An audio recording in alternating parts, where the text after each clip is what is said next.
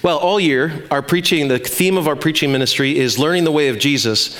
And so all of our sermon series are related to that big picture theme. And right now we're continuing in a series on the Ten Commandments in the book of Exodus in the Bible. And the Ten Commandments are part of God's moral law, and they reveal to us the way that God wants us to live as individuals and as a society as well.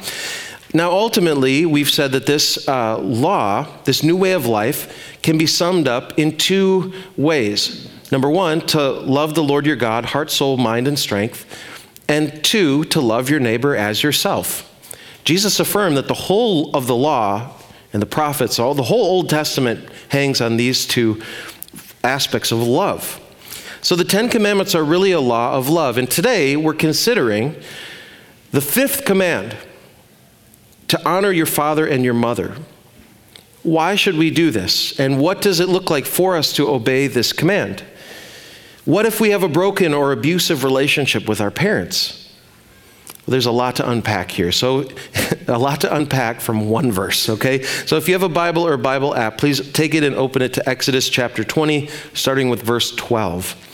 Exodus 20, starting with verse 12. We'll put it up on the screens for you as well. And what we're going to do is we're going to read through the remaining 5 commands and then unpack the fifth today. Verse 12. Honor your father and your mother, so that you may live long in the land the Lord your God is giving you. You shall not murder. You shall not commit adultery. You shall not steal. You shall not give false testimony against your neighbor. You shall not covet your neighbor's house. You shall not covet your neighbor's wife, or his male or female servant, his ox or donkey, or anything that belongs to your neighbor. This is God's word. Well, as we've said, the book of Exodus, which was written about 4,300 years ago by Moses, the mighty prophet and leader of ancient Israel, Exodus describes a key turning point in history when God rescued the people of Israel from slavery in Egypt and then entered into a covenant relationship with them, including giving them this law. And the first 4 commands we saw are focused vertically on what does it mean to love the Lord our God, heart, soul, mind, and strength. And we saw that there is only one true God, the creator of the heavens and the earth, who is worthy of worship, deserving of respect, and we must rest in him. Those are commands 1 through 4. Now here with the 5th command and for the rest of the 10 commandments, we'll turn more horizontally from a vertical focus with God to horizontally out into what does it mean to love your neighbor as yourself? Well, to love your neighbor starts with your closest neighbors, those who are living in your own home when you're young, and perhaps those who are in your family when you are older, including your father and your mother. So once again, verse 12 says, honor your father and your mother, which, as the Apostle Paul says in Ephesians chapter 6, is the first commandment with a promise. And here's the promise: that you may live long in the land the Lord your God is giving you. So most commentators don't believe that this promise is meant to be taken individually, as if you do this, you'll have an unnaturally long life, but more nationally. If Israel, as a society, as a people, honor their parents, honor their elders, as a nation, they will live a long time. It will go well for them in the promised land. But the language of this particular promise is interesting, at least to me. It's found again in Deuteronomy 25, although with a different command. We can look at that together, I believe. Yeah, Deuteronomy 25, verses 15 and 16 say this: you must have accurate and honest weights and measures so that you may live long in the land the Lord your God is giving you. Sound familiar? For the Lord your God detests anyone who does these things, anyone who deals dishonestly. Okay, whoa. So Deuteronomy 25 refers to this corrupt practice of using different weights or measures for trading or for payment, allowing you to cheat people maybe you don't like, or perhaps to cheat everybody. Okay? The Lord detests anyone who does these things. Whoa. Okay, that's a really strong language. But what that means is that there are a range of practices that God will not tolerate. In fact, that's kind of the idea behind the whole law. Being disrespectful, disobedient, or in some other way dishonoring to your parents is something that God will not tolerate. Now, I'll make one more observation about this brief command, and then we'll move toward why we should obey this and what it looks like to obey this command. So I find it also interesting that the fifth command requires honor for your father and your mother. Remember, 4,300 years ago, this was a patriarchal time. It would be easy to imagine that this command could have been to honor your father alone. But it doesn't say that, does it? Now, I suspect that this has something to do, likely, with the biblical vision for marriage, that two individuals become one flesh. So to honor your father, but to dishonor your mother, or vice versa, is to dishonor both in God's eyes because they are one flesh. Now, by contrast, there were other law codes in existence in the world at this time. So if we look at the ancient legal code of Hammurabi, maybe you read about this in school, maybe not. This was from the Babylonian Empire and was written probably sometime before the Ten Commandments. They have a command that says, if a son strikes his father, his hands shall be hewn off. Okay, everything was pretty intense back then, okay? Now, it doesn't say in the Babylonian law code to honor your father and your mother. In fact, it doesn't exactly require honor from child, even to father. You just can't hit dad. Okay, but that leaves a lot of room for disrespect and dishonor. And the mom isn't even mentioned. So you hit dad, you lose your hands. We'll see what happens if you ever hit mom. Well, as we said, the law of God given to Israel at Mount Sinai is similar to other legal codes in their day. But it is different in key areas, and the reason is because it is not based on what people thought was right at the time. It is based on who God is, on his character and his nature and his will for his creation and how life ought to work in his world. God wants his people to honor their father and their mother. Okay, but why? Why should we obey this command? Now you might say, because God said so, and that's true. Fair enough. But if God is good and loving and wise, then his law should be good and loving and wise as well. So what is wise or helpful or good about honoring your father and your mother? Let's consider this.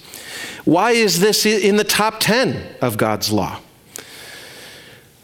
Well, I think there's probably many reasons, but I'll give you two this morning. First, now it doesn't explicitly give the why in this command, okay? So we have to take a step back and consider what the broader scope of the Word of God says about parents and children.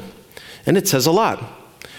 All the way back on page 1 of the Bible, in Genesis 1, we see that part of the mandate for human beings from creation was a blessing to be fruitful and multiply and fill the earth. So having children was a major part of God's intention for human beings from the beginning.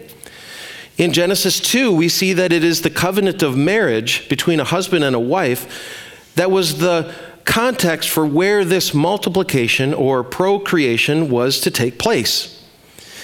Now, ever since the fall to sin in Genesis 3, our family relationships are far from perfect. Sometimes they are sadly the context for great harm and abuse, violence, and even the destruction of life. So I'll come back to this later, but for now, God didn't give up on the family. He promised in Genesis 3:15 that there would be one who would eventually come through the family line of humanity, who would crush the head of evil and finally deal with the problems of sin and death. Now later, the Lord made a promise to a childless couple, Abraham and Sarah, that he would give them a child, a son, and their family would eventually become a great nation and a blessing through whom the whole world would be blessed. Here at Mount Sinai, in Exodus 20, the Lord was unfolding his plan of salvation, but the chosen one had not yet made his appearing. So the giving of the law was to provide instruction and protection for the people of God until that later time when the set time would fully come, when God would send his son, born of a woman, born under the law, to redeem those under the law. But at this time in history, through the prophet Moses, the Lord makes it clear that he expects parents to be responsible for instructing their children in the faith, in God's will, in God's way, and in the regular rhythms of life in the home. This is the first reason why we should honor our parents. And we see this clearly in Deuteronomy chapter 6, famous passage. These commandments that I give you today are to be on your hearts, parents. Impress them on your children. Talk about them when you sit at home and when you walk along the road, when you lie down and when you get up. Tie them as symbols on your hands and bind them on your foreheads. Write them on the door frames of your houses and on your gates. God didn't expect the prophets or the priests or the kings to be primarily responsible for instructing the children in the faith, but the parents. Even today as a church, we don't consider our children's ministry as the primary means of discipleship for our children. It's still primarily the parents' responsibility to instruct their children in the faith. Now, our Sunday childcare and our Gospel Kids midweek and our youth group are wonderful, and they're all programs designed to help parents in this task, but not take the task from them. So the Apostle Paul makes this clear in Ephesians 6, saying, "Fathers, do not exasperate your children. Instead, bring them up in the training and instruction of the Lord." So why should children honor their parents? Well, first, because parents are supposed to instruct and teach and show their kids who God is and what it looks like to follow his ways. Second, beyond the instruction in who God is and how to follow his ways, what we might call a religious education or discipleship, to use the language of the Bible, parents were also supposed to help their children mature in every other way. Okay, what a responsibility being a parent. I often say that to do the work of parenting means to help your kids grow up in every way. Okay, physically, emotionally, spiritually, financially, in every other aspect of life. The biblical category for this is often described as wisdom. The book of Proverbs starts this way, and I'm not going to put it up, I'll just read it to you, so listen to this. The Proverbs of Solomon, son of David, king of Israel, for gaining wisdom and instruction, for understanding words of insight, for receiving instruction in prudent behavior, this all sounds like a good idea, doing what is right and just and fair, for giving prudence to those who are simple. Okay, some of us are a little simple. Knowledge and discretion to the young. Some of us are young. Let the wise listen and add to their learning, and let the discerning get guidance. For understanding proverbs and parables, the sayings and riddles of the wise. The fear of the Lord is the beginning of knowledge, but fools despise wisdom and instruction. Listen, my son, to your father's instruction. Do not forsake your mother's teaching. They are a garland to grace your head and a chain to adorn your neck. Wow. A great definition of wisdom is knowing how to do what is right in any circumstance. But growing in wisdom was supposed to come, as Solomon writes, from the instruction of your father and the teaching of your mother.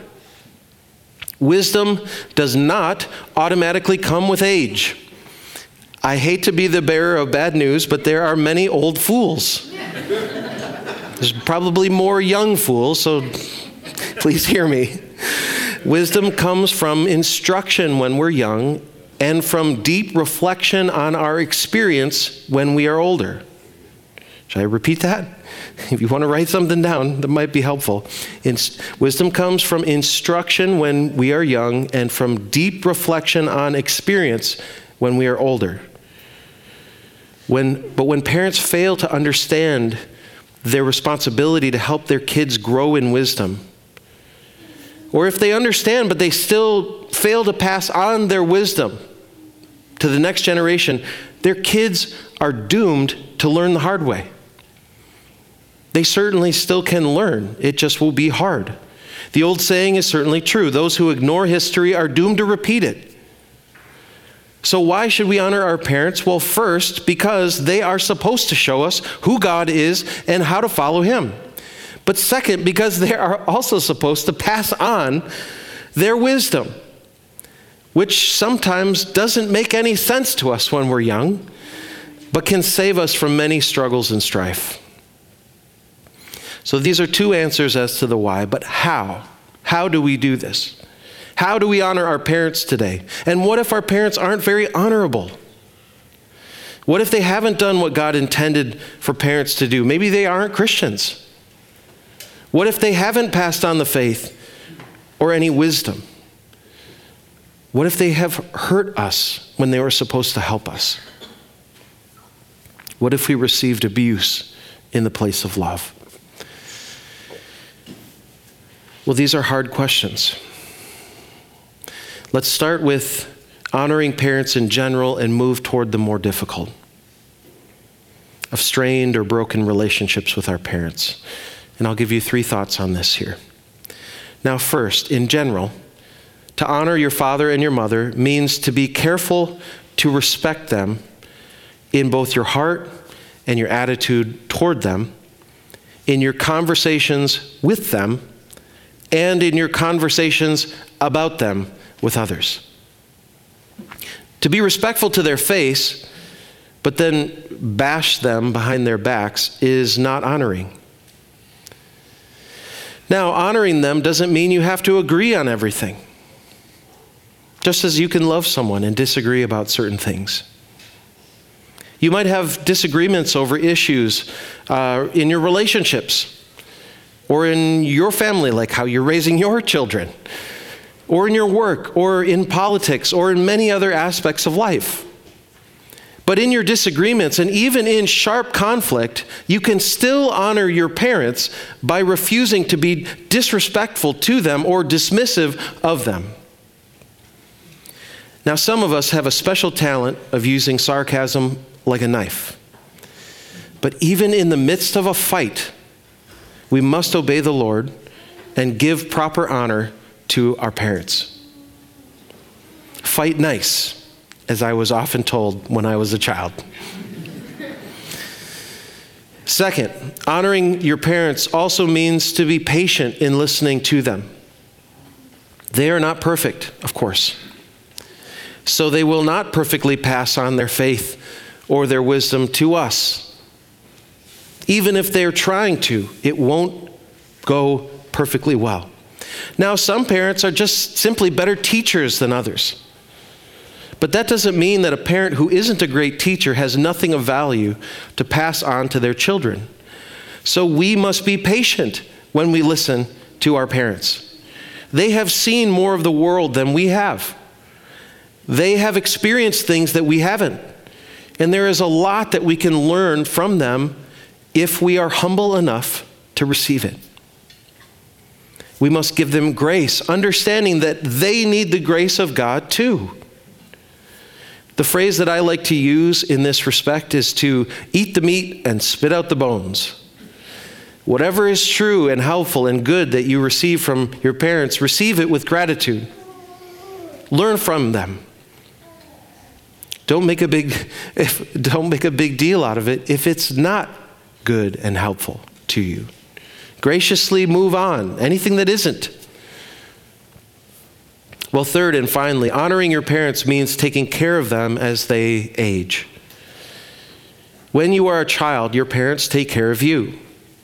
Now, they might feed you and clothe you and bathe you and pay for the stuff that you need, among many other things. But when you are old, you must return the favor and take care of your parents. To abandon them in their time of need would be the height of dishonor and selfishness.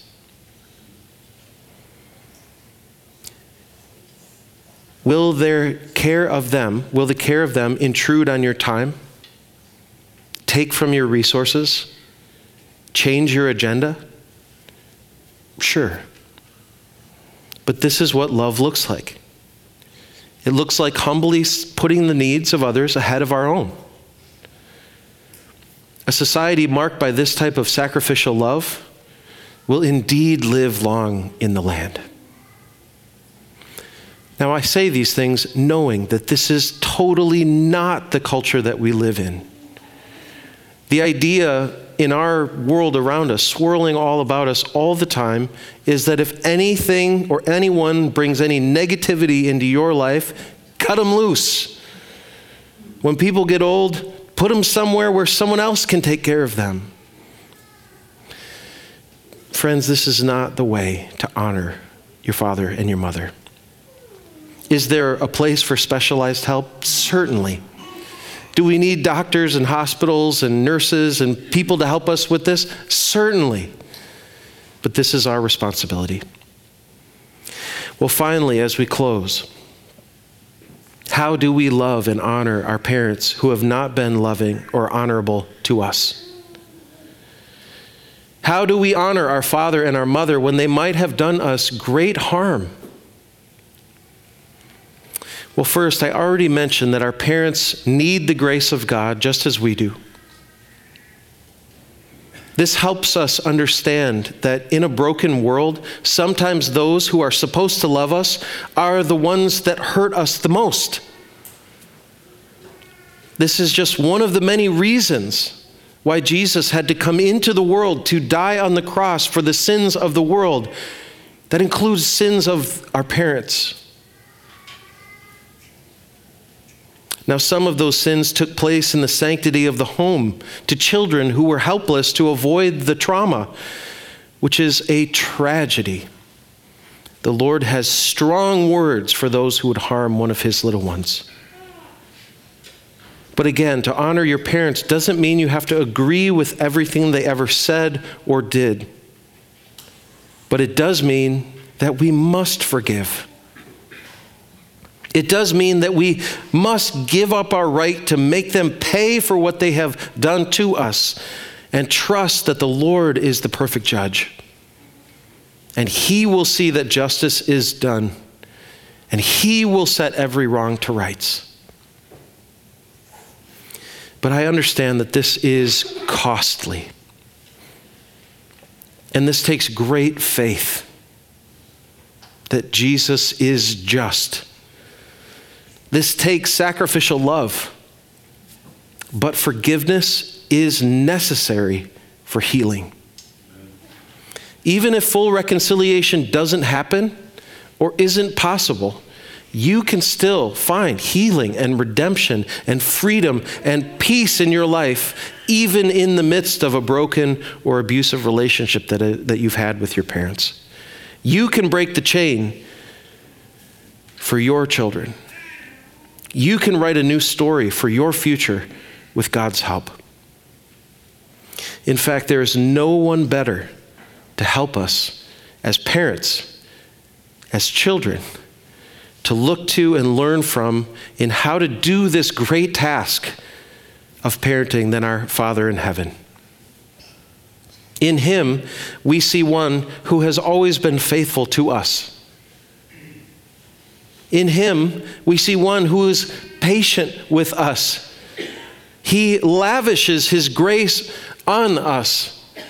He is steadfast in his loving kindness to us. He is the way and the truth and the life, and he guides us along the right paths for his name's sake. He rescues us. He forgives us. He cleanses us from our sin and our shame. He gives us wisdom to all who ask for it. He has made us his children by faith in Jesus. He has adopted us into his family and given us the full inheritance of children, his children, the inheritance of his kingdom. He has poured out his Spirit on us. He has done so much more than we even are aware of.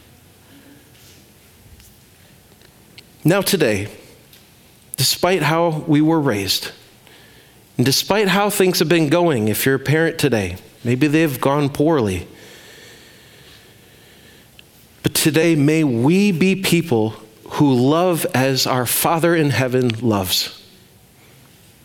And may we be a people who outdo one another in honor, who are committed to honoring our parents so that it might go well for us, that we might live long in the life that the Lord has given us as well.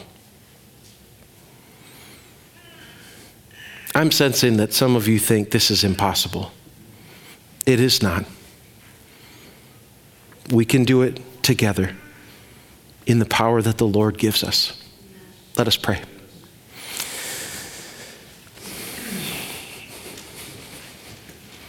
Our Father in heaven, thank you for your word. Thank you for your law. Thank you for your commands to us for our good. Thank you for your patience and your loving kindness and your forgiveness of us when we wander astray. Thank you for sending your true Son, Jesus Christ, after us to rescue us, orphans, and adopt us into your family, both now and forevermore.